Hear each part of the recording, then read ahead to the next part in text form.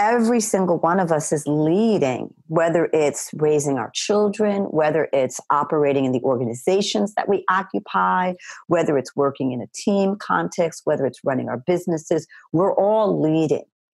And we all have a responsibility to wholeness and to come from a place of being whole and to do the work that supports our mental, spiritual, emotional, physical, and financial well-being, and bringing our whole selves to the party in service to the kind of world we want to see and in service to the kind of people we want to be.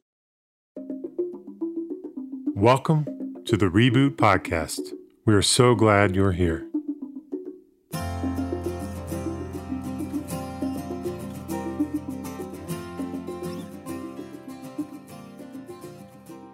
Until you make the unconscious conscious, it will direct your life and you will call it fate. Carl Jung. For the majority of my 20s, my career really looked like a long ping pong rally. And I was the ball. Back and forth, back and forth, back and forth, back and forth. It was exhausting. I was stuck and I felt it. And I tried to get out of the rut, but I couldn't see what was keeping me stuck. It just felt like my fate. It wasn't. I'd grown up immersed in two very strong and seemingly opposed viewpoints on money, career, and success. My mom was very much a believer in doing things you loved. Follow your passion, curiosity, let that lead. And to her, to let career or financial goals drive was a path to pain. That was a path that meant leaving behind the things you cared about and the people you cared about. My father, on the other hand, was always very entrepreneurial and driven by his own financial and career goals and successes. And to him, passion and love and even fun were things you got to when you had the time. By the time I reached my professional age, I had internalized both of these views as truth. And the conflict between them manifested in a manic career, one filled with many short-term projects and ongoing frustration. In one moment, I would honor my mom and pursue the path of passion for some time, only to lose steam because I felt weak and directionless. Then I would turn to honoring my dad, only to feel heartless and cold. It was a Goldilocks life, except I never found what was just right until I made the unconscious conscious. There have been a lot of times in my life where the truth about how the world works gets exposed for what it really is, a belief, a choice.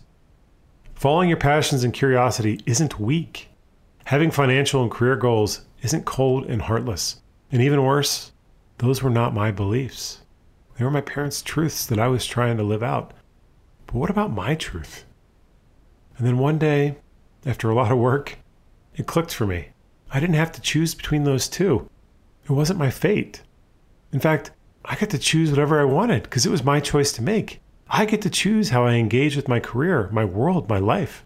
And in seeing that the choice was mine, I saw a new way forward, a new path, a third path. That was my truth, my way.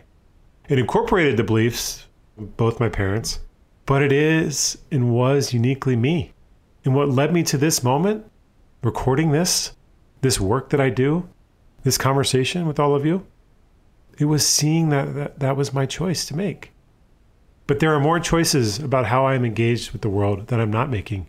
And I have a lot more work to do. I have a lot more of my unconscious to make conscious. We all do. In fact, I think it's important to just name here the pain, the anger, the oppression that has rightfully surfaced over the last few weeks is a reminder to me of the more areas in my life where I am blind to the choices I am making. I have chosen not to see my privilege. I have blindly chosen to not use my privilege to break down the system. In these cases, I have chosen to not make the unconscious conscious, and that changes now. Rha Goddess is an entrepreneurial soul coach and author who helps people break free from their own unconscious traps and find their unique way in the world. We're sharing this conversation recorded months ago between Rha and Jerry today because it feels even more relevant than ever. The two of them discuss what it means to face and shed our unconscious beliefs that may be holding us back, both individually and collectively, and to really lean into what it means to be the truth of who we really are and what we can uniquely bring. It's a powerful message at the right time. Enjoy.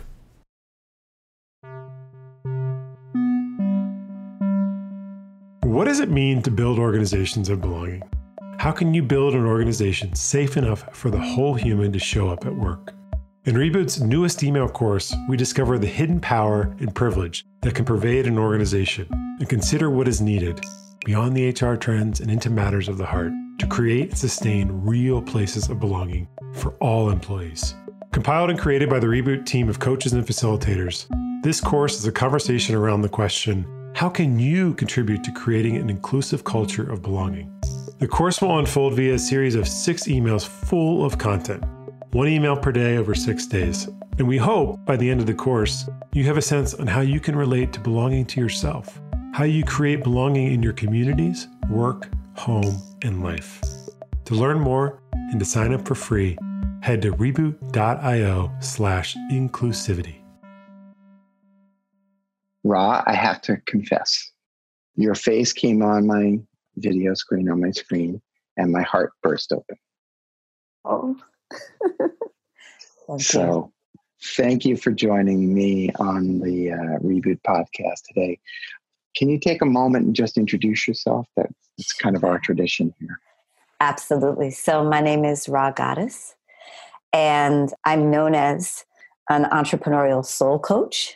Mm-hmm. I am also the founder and CEO of a company called Move the Crowd. Mm-hmm. And we are an entrepreneurial training company that helps people figure out how to stay true, get paid, and do good. And most recently, the author of a brand new book. Yay! Congratulations on that. Yeah. Thank you so much, called The Calling. And it's just a joy, Jerry. So let's dive in. I loved your book. I really want to say it was really a joy to read. It was the delight. And, you often find yourself scribbling fast and furious in the margins of a book or underlining, or in my case, lots of dog ears on the pages. And so I'm going to just dive in. I know that this word true means a lot to you. Yeah. And it's an essential theme in the book. Tell me what true means to you. Yeah. I think of true as being the soul of a thing. The soul of a thing. And my work as a soul coach, I often get asked, well, what does it mean to be a soul coach? I am someone who gets to the heart of the matter. Like it's what I believe my calling is. And it is to engage people in conversations of the soul. And it's the soul of themselves, the soul of the situation that they may be grappling with, or the challenge that they may be having. And to me, anything that is really true holds a kind of integrity.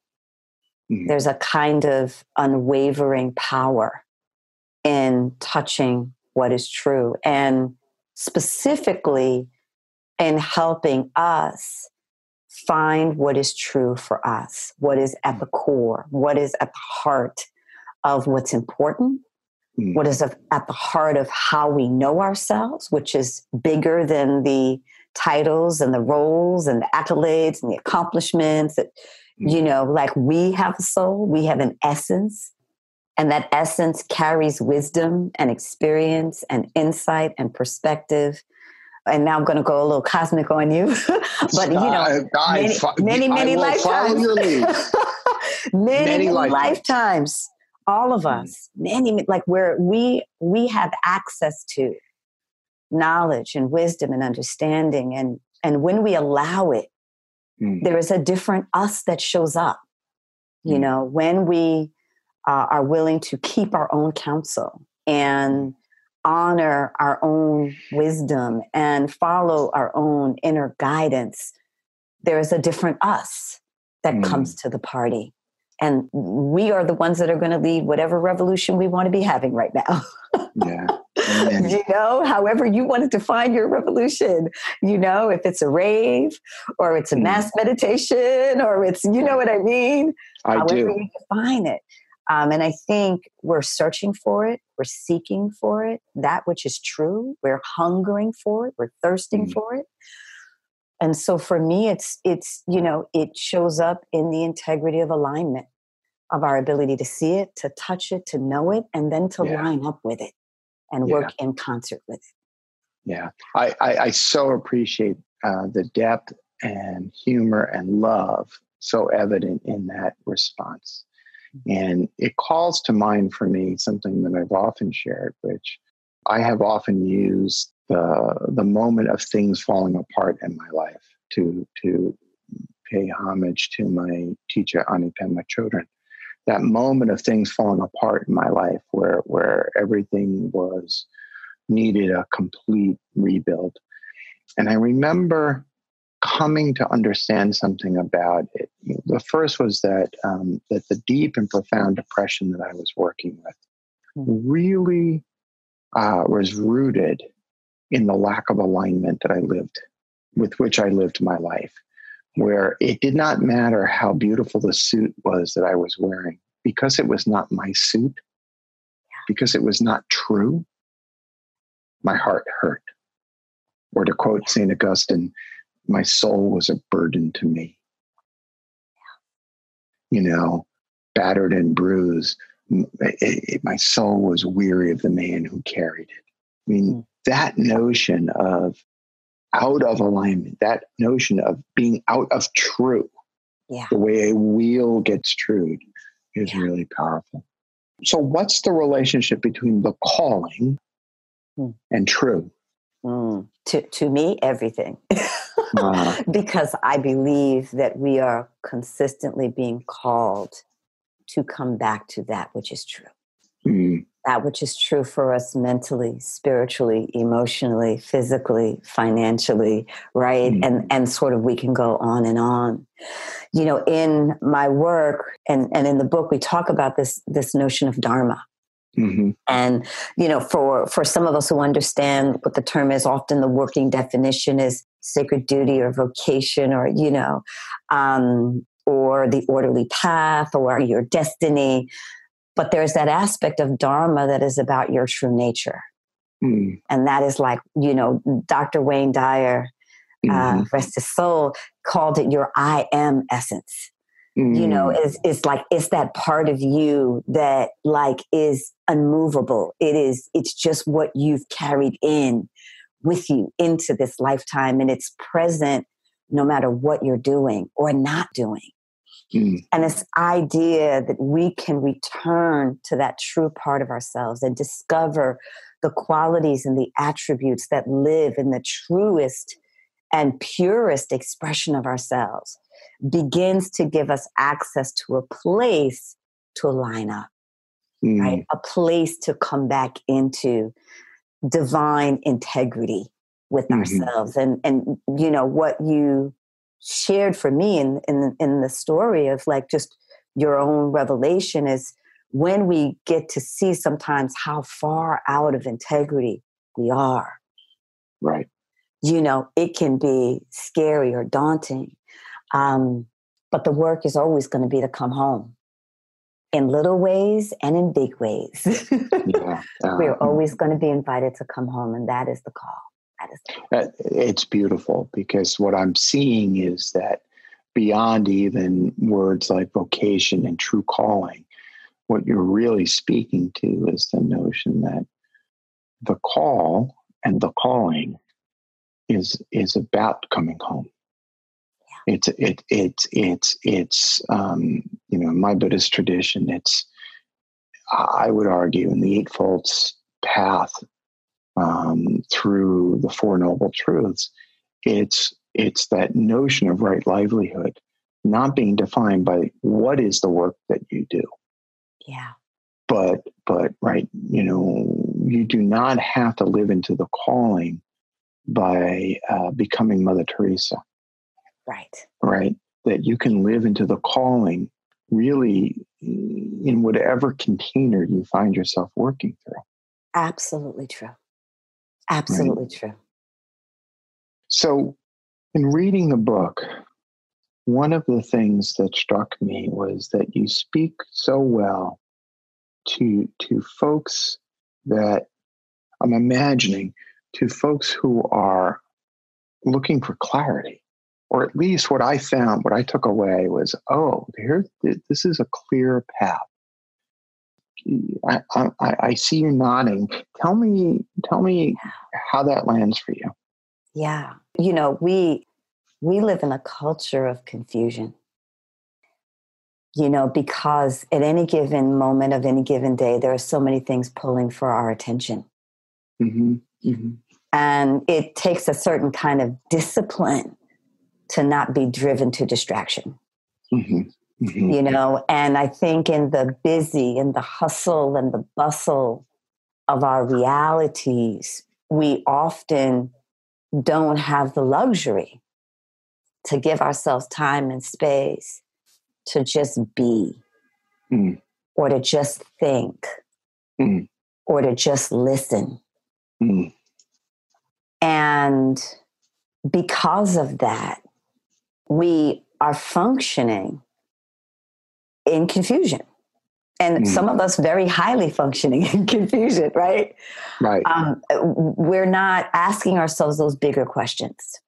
A lot of times we're living in reaction to our environment, or in reaction to our circumstances, or in reaction to our situations. I say sometimes at the mercy of, right? Whatever else may be operating. And so this commitment to clarity, I also describe it as a permission, that you give yourself permission to get clear and to be clear. And you give yourself a permission to actually prioritize your commitment to clarity. Yeah. What stands in the way of that? What causes the distraction? What contributes to the confusion? Is it a lack of permission? I think it is a lack of permission. I think it is also a belief that what we're seeking lives outside of us. Beautifully said. Right? And that our job is to go hunting for it out there. And the challenge anytime we're prioritizing out there is you can get any number of messages. And often they will contradict themselves. I think someone just said, right, to be human is to live in contradiction, right? And so you're reconciling all of this access to information that we now have, and what we're missing on some level is that curation. Yeah. Right? That's really guided by what is internally operating. And so if we're not engaging in our internal operating system, if we're only sort of looking to the external to define and to guide and to inform and to dictate, then when we get those mixed messages, we're not sure how to process the discrepancies or the disparities or even the gaps in information. And all of those things can lead to confusion. We also sometimes will stay in confusion because we're afraid of what the truth may mean or what the clarity may require. So in other words, once I get clear, I have a responsibility to then act on my clarity. Right. And what all may be encompassed in that. Right. And taking that action might terrify. Yes. Because, I think of the Adrienne Rich poem. I often think of Adrienne Rich. Her poem, Prospective Immigrants, Take Note, in which she describes the doorway as a threshold. And that and she says, it is possible. I love this line. It is possible to not go through the door and live worthily. But the risk of not going through the door is the risk to not remember your name. That is true. Yeah. Let's get specific in terms of the way in which I think many people I've encountered, myself, perhaps yourself, but I imagine even your clients, the ways in which we get confused, the thing about which we get confused. Yeah. Money. Yeah. Money. Oh. Yeah, it's deep, isn't it? It is. And I'm going to bring your attention to two stories you tell in your book, in which you talk about recognizing your relationship to money. And you tell us the story of Z. Z's mom grew up in the Appalachian Mountains of Kentucky and was the first one in their family to go to college. And then you say, and I love this, as a coach, from one coach to another, I asked you to examine what being Appalachian meant, because it's a loaded word, isn't it? Yeah. In our society. And Z made a collage of images of white trash, beer bellies, stereotypical rednecks, as they examined their internalized shame. Z had a fear of losing connection with their lineage if they became financially successful. Yeah. So finish the story. Tell us a little bit more about Z and the work. And shout out to Z Gris, who is an incredible teacher and artist and transformation change agent who is truly on fire in all that they are building and moving in the world. What was so profound about going back into their lineage was to unpack all of what's in there. And I will say, and again, I know this doesn't surprise you because I know you encounter this as well, as so many of us have reasons why we feel that we don't deserve or are not entitled to money or entitled to a feeling of being well-resourced, right? In whatever way that takes shape or form. And also this idea that in some way, wealth will separate us from the people we love or separate us from the communities that we identify with, right? The ways that we know ourselves. And so it's almost seen as kind of like a betrayal, Right. This is the whole selling out conversation. Right. And prior to doing this work, Z was not even aware of all of what was in there. Z just knew that in one context, they felt very confident. But when it came to their work and it came to sharing what it was that they had to offer, they felt very afraid, very fearful, very concerned. And lack of belonging is another big reason why we stay in confusion. This concern about belonging. To quote Rebel Angel Kyoto Williams, another one of my beloveds, this idea of how we threaten people with belonging. And that's often a way that we kind of stay in the box, right? Or get kept in the box. And for Z, being able to explore that lineage also opened up a series of conversations with their family, where they ultimately wound up sitting down with their grandmother and having this conversation about the family lineage and history and money and this idea that Z then sort of took on, with the blessing of their grandmother, the aim and commitment of transforming the relationship with money in honor of the family legacy.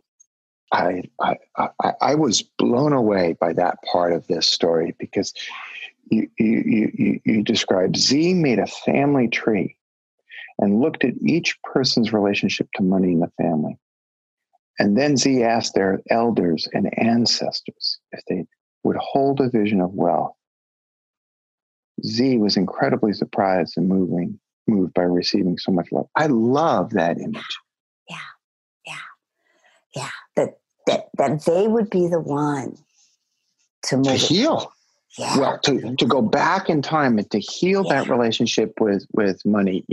One of our teachers at Reboot is a gorgeous teacher named Michelle Masters. She's got a wonderful program called Money Magic. And she comes out of the lineage of teaching called NLP Marin and the notion of family constellations. Yeah. And I saw in a flash in that story, I saw the relationship between money and multiple generations and those ancestors. And then the heartbreaking desire to stay in belonging. Yeah. Even as it holds me in poverty. Yeah. Yeah. And this question of how do we parse out belonging and dysfunction? Yeah. Right. Right. And like really heal the dysfunction. And for me, the opportunity that and I'm with you in that. Every time I sort of go there, I get goosebumps. Me too. Such a profound moment for her and for her family, right. and for their lineage, for them, right. for their family, and for their lineage, and this idea that they would accept and carry the opportunity to heal it and transform it and create a different legacy for the family, and that it was seen as honorable. Like it was an honor to do this, because they were met with so much love, as opposed to what sometimes it can be, we know, as a burden when you are the first to forge new ground in a family. It reminds me, we were talking before the recording about my friendship and work with Alex Blumberg at Gimlet, the startup podcast, and some of the conversations that we had on that podcast. But it also reminds me of a conversation I had early on in the Reboot Podcast, in which I was working with an entrepreneur in a very sort of grounded, earth-like way about struggles that the company was having with revenue. And I sort of backed into a very similar kind of question. And Derek was his name. And what Derek ended up sharing was the internalized belief system that too much money would go against the family system. Yeah. And so the way this is, least any of the listeners see this as merely, an internalized personal challenge. This has direct implications into how an organization relates to money, because how that person in that leadership position is relating to money means how they relate to money. Yeah. In my own book, in the first chapter, this is why I dove right into the question of money in the first chapter, because for me personally, as I was growing up, what money didn't mean belonging, money meant safety. Mm-hmm. Yes. Because the family felt unsafe. Yeah. Right. And so the larger question, for those who are listening, and when we share Z's story, we're not looking to them as an example of to map one-to-one, but as an expression of one way to work with the ancestral powers that are associated with that very, very powerful totem called money. Yeah, yeah. And this opportunity to look at for each of us, and this I talk about in the book as well, what does money equal for us? What's the equation that we've set up ourselves around money? And how do we start to unearth and understand at the very essence and at the very core where those conversations come from? Yeah. To harken back to your earlier question, the one I love so much, who are you to you as it relates to money? Yeah. Okay. So I'm going to turn the tables a little bit, Rha. Who are you to you as it relates to money? Because you talk a little bit about your stories and your own journey, but I'd love to hear a little bit more about that. Because I'll make the observation. Your observations, your conclusions are not coming from some theoretical headspace. There's something lived in there for you. Yeah, yeah. Can you share a little bit about that? Yeah, absolutely. So historically, I come from, I like to describe myself as this change of life baby, born into the intersection of civil rights and hip hop. My parents, right? That's perfect. My parents were born in the 1920s, had me in their 40s.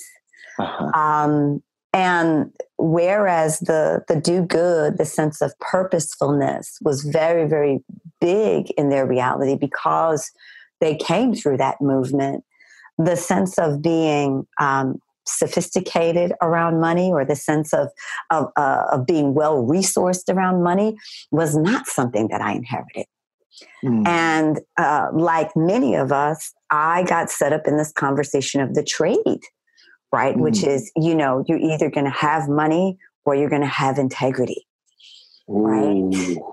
And that it was, slimly possible to ever have both in this society because of the nature of the way that this society organized itself around money, right?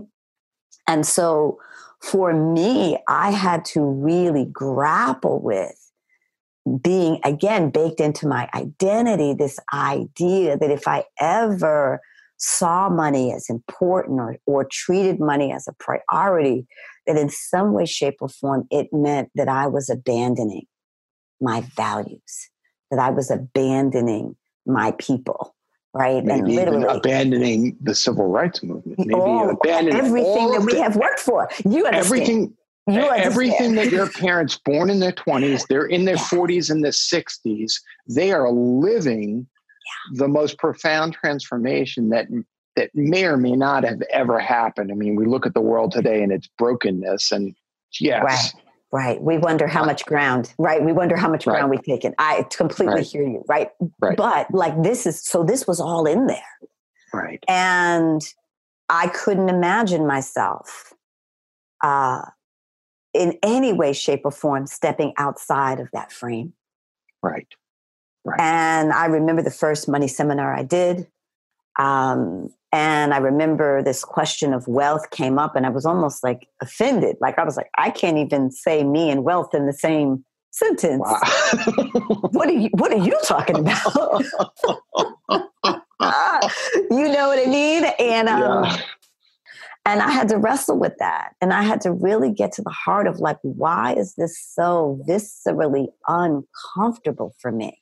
Yeah. And I had to realize that through my own growth and development and training and indoctrination, that so much of what was baked into me was anti-capitalism, which then in those days equated to anti-money. Right.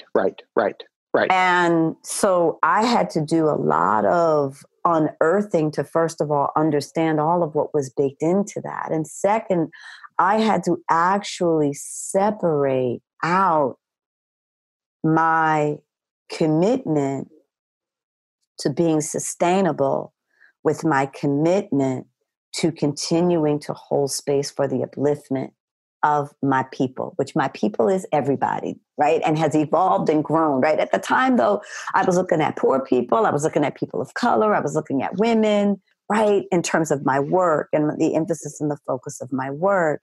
And I had to wrestle free the interlocking of money with associating with being dedicated to, with having a value system that honored my people, and actually create a whole new definition. So when you ask the question, who am I to me now versus who I was to me then, who I was then was at odds.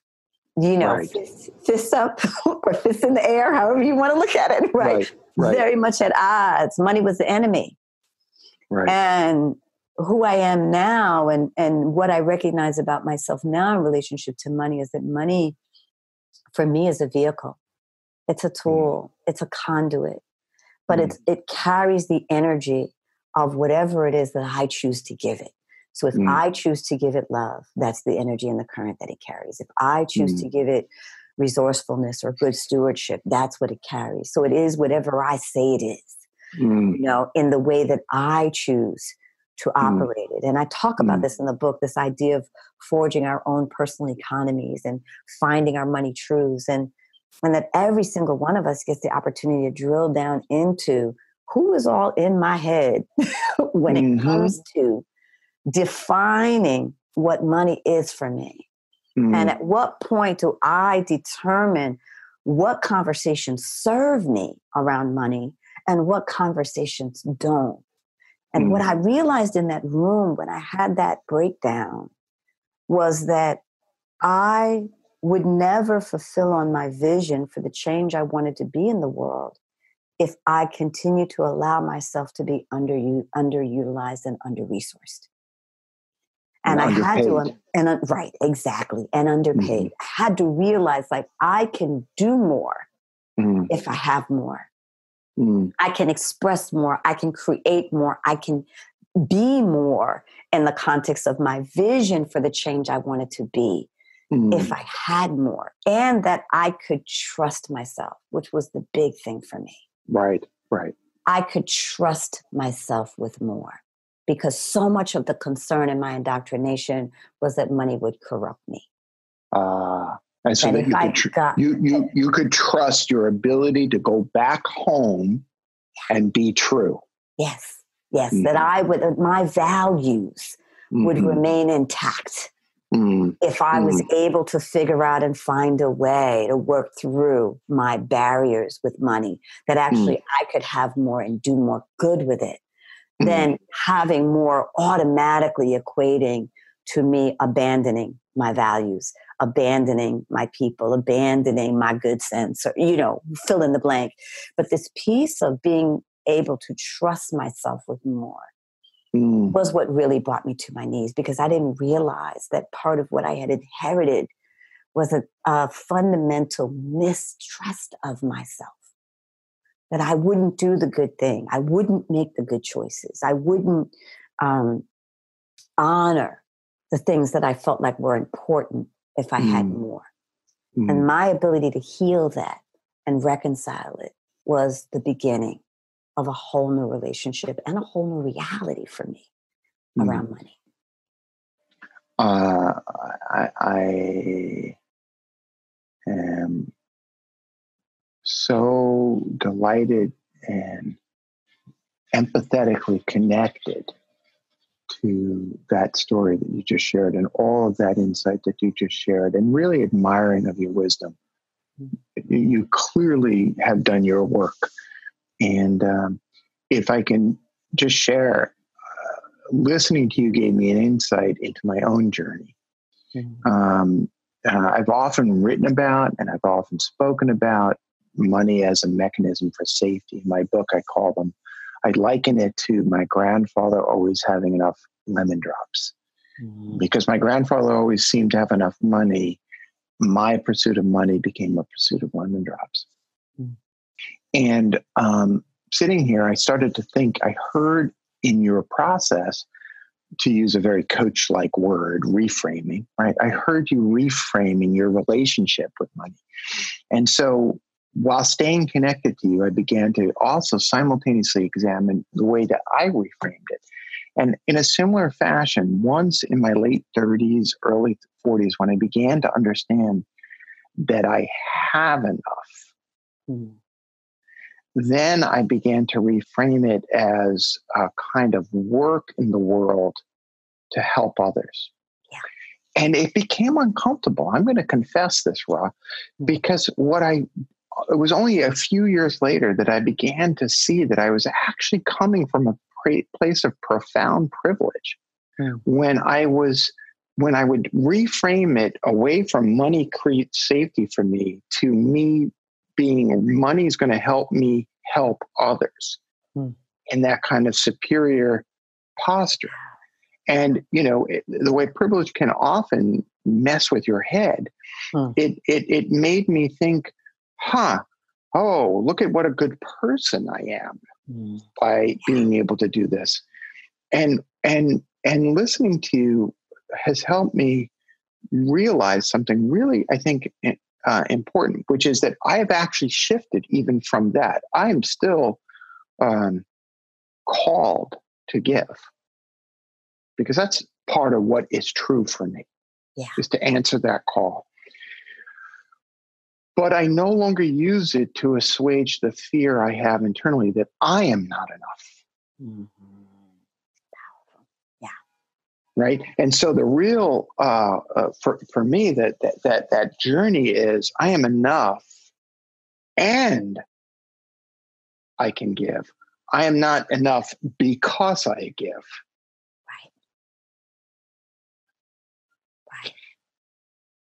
I think we're both modeling something super important here, if I can call it out.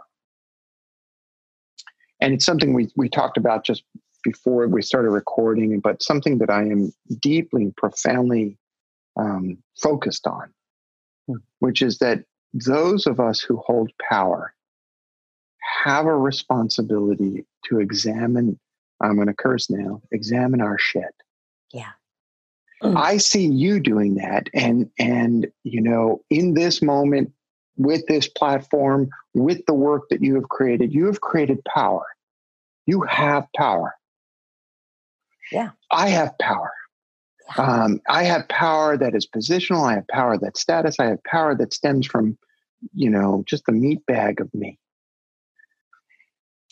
And there's always work to be done. Yeah. I'm going to warrant that you'll agree that neither of us is done. And those of us who know us well will tell us repeatedly that we're not done. Right. But I think there's an opportunity in this conversation to draw out this fact. And I imagine you agree with me that those who have power have this moral and ethical responsibility to get their shit together. To do the work. Right. If you, and this is, you all, so many layers. So let's just say that out loud. So many layers, so much unspoken in the spoken. Yes. But I believe it's all of our responsibility because we're leading no matter where we're standing. And I think that's the other piece of this. If you were to ask me what my ultimate hope is for people who read the book is that they utilize it as a blueprint for how to get free. And when I say free, it means reclaiming all of the aspects of who you are that are powerful, that are incredible, that are brilliant, that are capable. And, in this context of money, the whole get paid section is really about supporting all of us and being able to heal what I call scarcity, this indoctrination around scarcity. And I name this because the heart of what we are seeing modeled in some of our leadership on a very grand scale is the indoctrination to these distorted notions of power and what it is that we believe power is versus what power really, where power genuinely stems from, right? So these sort of old indoctrinated ways of greed and dominance and exploitation, right? And all of the ways that has played out through time. And every single one of us is leading, whether it's raising our children, whether it's operating in the organizations that we occupy, whether it's working in a team context, whether it's running our businesses, we're all leading. And we all have a responsibility to wholeness and to come from a place of being whole and to do the work that supports our mental, spiritual, emotional, physical, and financial well-being, and bringing our whole selves to the party in service to the kind of world we want to see and in service to the kind of people we want to be. That is the contract we've made with us and us, right? And so leadership has not had that prerequisite before. We have seen success, and I do make a distinction, Jerry, between people who have a bunch of stuff, people who are good at stuff, versus people who, in my mind, are truly, genuinely successful. There is a distinction. However, we've been indoctrinated to believe that people who have a bunch of stuff or people who are super good at stuff, that automatically there are things we hang on them, things we drape on them in the context of power, in the context of iconic worship, right? That then give them license, dare I say, to act out in ways that normally would be completely unacceptable. And we have to own that because they're operating in that context on our watch. And we're not saying the emperor has no clothes. We're not saying This is insanity. We're not saying, and we keep waiting. We're not demanding that they do their work. We keep waiting for the person next to us to say it. We keep waiting for the person behind us to say it. We keep hoping and praying that things will unravel to a point where it will be apparent to everybody, and there's that old story about, how they come knocking on everybody else's door, until they come to your door. And so as leaders, we have a responsibility to do our work. And as those who are committed to entrusting other leaders with our systems and our structures, we have a responsibility to also command that this is part of the prerequisite for leadership. I am so thrilled to hear you describe it that way. Once again, you're helping me really see yet another expression. One of my infamous questions that I ask people is, how have I been complicit in creating the conditions I say I don't want? And what you're really calling forth is the way we have been collectively complicit, not entirely responsible. Right. And I often make this distinction. The accomplice drives the getaway car, doesn't stick up the bank, right? But we have been accomplices in the misuse of power in precisely the ways you've described. We have been accomplices because we do not demand more. And it feels like we are in dark times. And it also feels like to me that maybe the opportunity that is in these dark times is to reach deep within ourselves and say, enough. Yeah. We demand more. Yeah. We will not stand by and allow the people who run our organizations to do violence to the planet, violence to the community, violence to themselves. Yeah. We will not stand by and watch politicians divide us, hurt those who are on the margins of our society, and we will stand up. Yeah. It is time. It is time. And it's bigger, it's bigger than party affiliation. It's bigger than, you know what I mean? Like, I think sometimes it's not red and blue. No, we get stuck in this old entrenched positioning that I do not believe serves, right?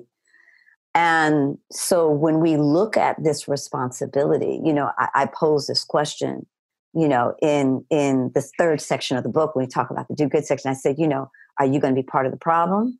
Are you going to be part of the solution? Right. And I really look at it. Are you going to stand in fear or are you going to stand in love? Yeah. And what we know intuitively, even if we may not know it logically, is that love gives us far more capacity to contribute than fear ever could. Right? Fear may be the spark that gets us on the journey, but at some point, love's got to take the wheel, right? If we're really in it for the long haul. And I think we have to own, Jerry, that it's going to require courage. We have to own that it's going to require a willingness to maybe not be popular. It's going to require a stand. But we have the capacity to do that. And we also want to recognize that we're not standing alone. Yes. That there are millions and millions and millions and millions and millions and millions and millions of other people who are standing with us, right? Well, to your point, there's two things that come to mind. The first is people will often ask me, what is it that you want people to know more than anything else? And I will say some version of, I want my epitaph. I want my gravestone, if I had a gravestone, to just have a phrase on it. You are not alone. Right? But the second thing that occurred to me is, again, when your beautiful face popped into my video screen, and we just started, we had this thing that just started bouncing back and forth between us immediately. I was puzzled by it, but open. And now when you just said that, I realized, we actually have each other. we're kindred souls on that work. And how I manifest my work is a little bit different than how you manifest your work. But guess what? It's the same work. Yeah. Right. Yeah. And so in that way, neither you nor I are alone right now. And let's pay homage to our ancestors because they're still here with us. And let's acknowledge the generations who will come after us, for whom we will be the ancestors. Yeah. And they're all around us. Yep. And they're saying, what will you do? What are you going to do in this moment? What is ours to do? And I think that, I loved your statement earlier where you said, it doesn't have to look like Mother Teresa. And I talk about this in the book. Like, there is a difference between good work and your work. Yeah. And I invite you to find your work in whatever way it wants to express itself.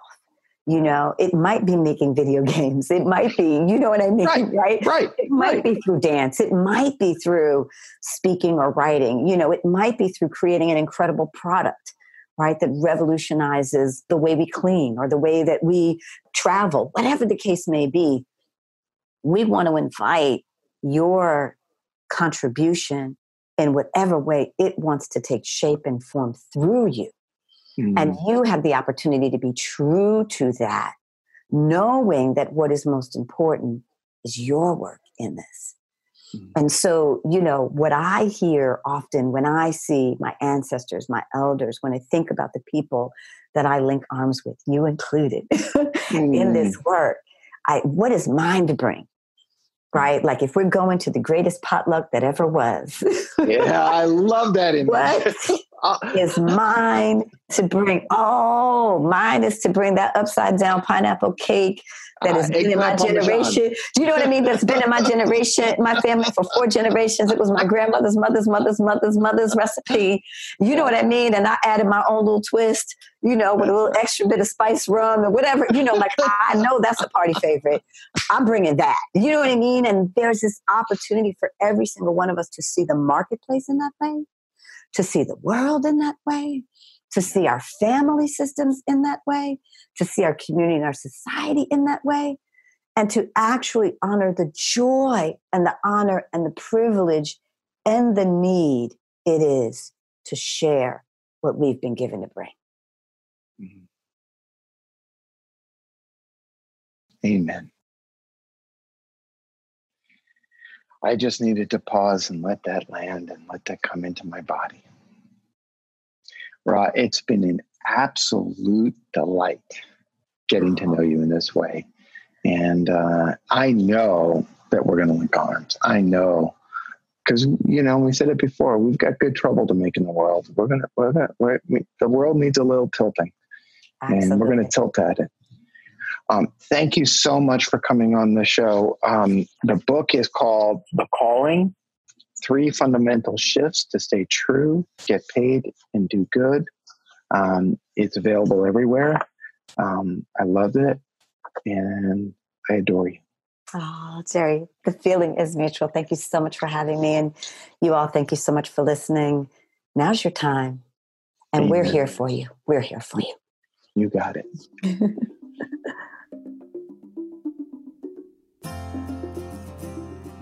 If you enjoyed this episode, go to reboot.io/podcast to listen to all 5 seasons of our podcast conversations. And leave us a review on iTunes. That's the best way for other people to find and enjoy the show, just as you have done. And don't forget to join our mailing list at reboot.io/signup so you never miss an episode. Thank you for listening. How long till my soul gets it right? Will any human being ever reach that kind of light? I call on the resting soul of Galileo, king of night vision, king of insight.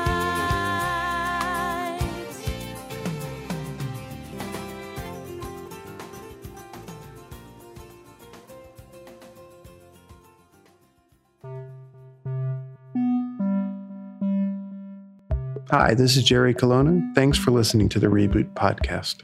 Check out my book, Reboot, Leadership and the Art of Growing Up. I hope it really moves you.